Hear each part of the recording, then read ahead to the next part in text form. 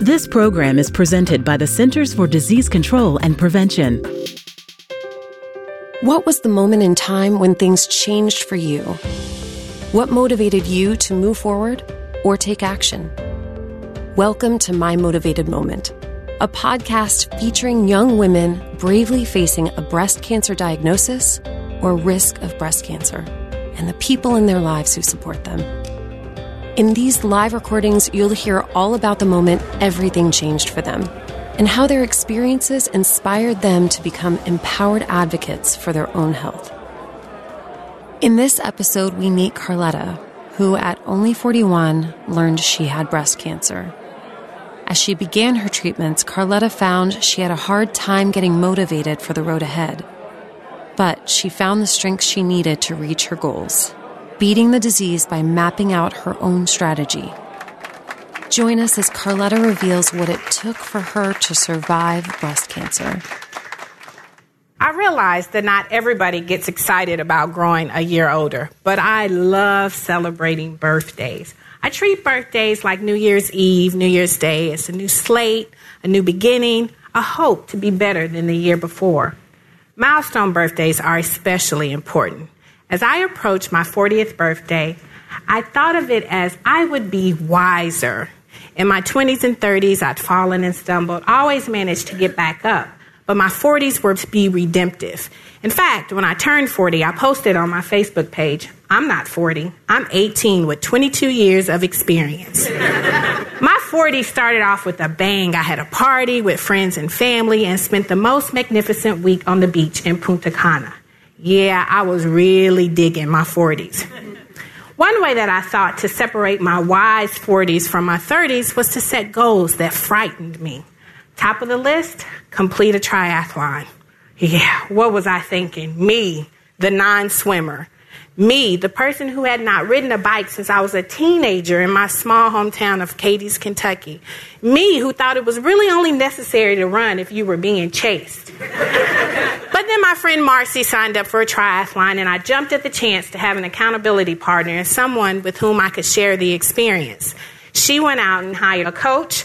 I bought a book, Triathlon Training for Dummies, and we set out to train. I wrote out my plan day by day, week by week, how I would prepare myself to become a triathlete that summer. I didn't need to be perfect. I just needed to be able to swim 400 yards in open water, ride a bike for 13 miles, and run for 3.2. I had no aspiration to be first, didn't care if I was last. I just wanted to complete the race. In the middle of my aspirations, life happened. My father got sick. He was very sick. It was stage 4 cancer. Unfortunately, cancer is not a stranger to my family, but this was different. It was my father. My father was a man of few words, but he fought strong and courageously. Unfortunately, he passed away only a few weeks after being diagnosed. In the midst of my grief, I didn't want to complete a triathlon anymore. I ditched the training plan, bailed on my goal, the goal that was to set my 40s apart from my 30s. Months later, I decided that maybe I should try to triathlon again. I resumed my swimming, biking, and trotting, because what I do is not running, and told my swim coach this time I would do it. I would complete the triathlon and cross the finish line. In the middle of my aspirations, life happened again. One day I was sitting at my desk. I got a phone call from my doctor. Hello, Carletta. This is Dr. Burns. We got the results back from your biopsy. You have a little cancer. A little cancer? You can't have a little cancer, just like you can't be a little pregnant. More importantly, I'm thinking this is not the way doctors deliver bad news on television. I needed my news to be delivered to me in the comforting way it was done on television, with plenty of hand-holding and lots of reassurances. But no, I get this call in the middle of my workday with no hand to hold and a solemn, you have a little cancer. At the age of 41, in March 2013, I was diagnosed with breast cancer. It really is surreal when you get that news.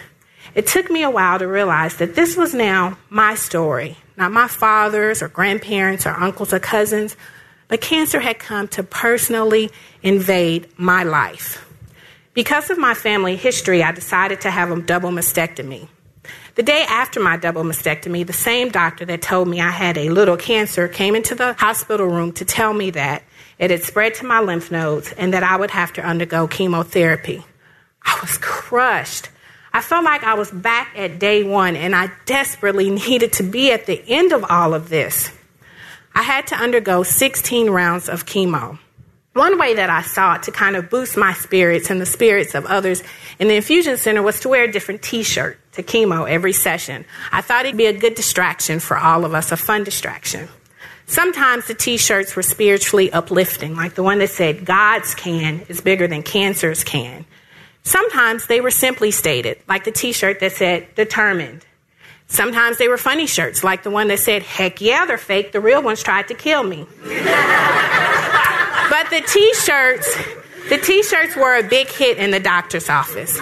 But when I arrived at the doctor's office for my fourth treatment, I was not the upbeat Carletta that everybody was accustomed to seeing.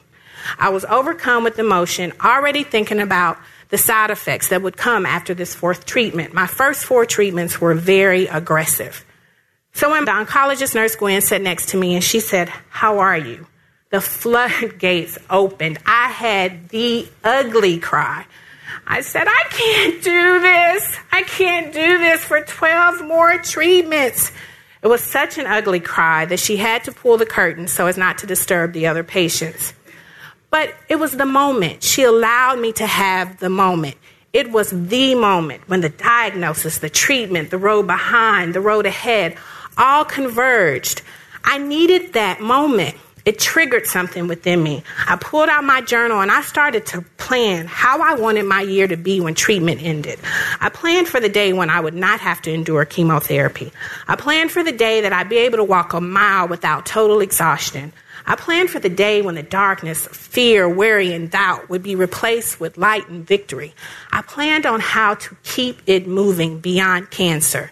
And that is how I found my motivation again, by envisioning a stronger, more able-bodied me. Then things just started to fall in place. There was this contest put on by Atlanta Triathlon Club called I Want to Be a Triathlete. And you had to get votes. You had to go out, and I bugged the heck out of friends and family.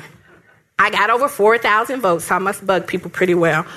But I won the contest, and I was so excited.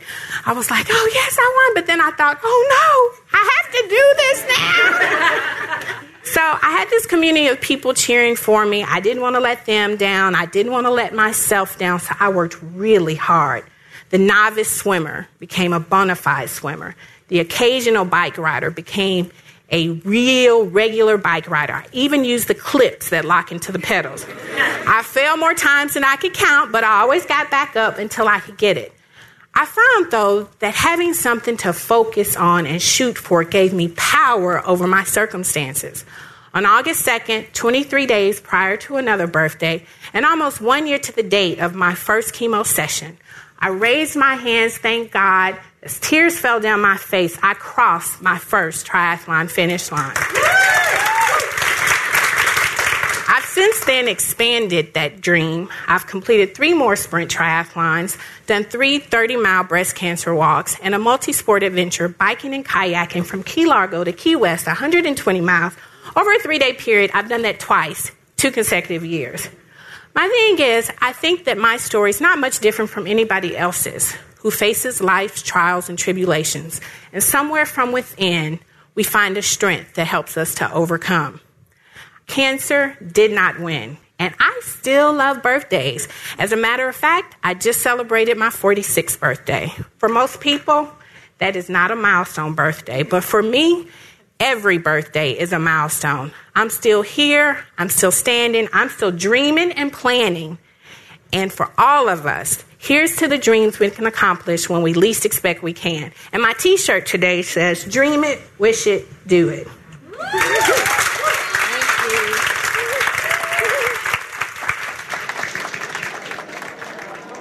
Focusing on her light at the end of the tunnel really helped Carletta through a tough time. She formed her plan and stayed focused.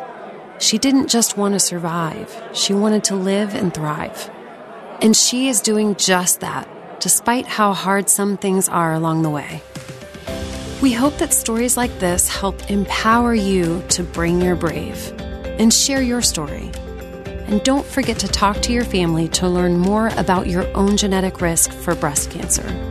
Join the conversation at cdc.gov/bringyourbrave or bringyourbrave.tumblr.com.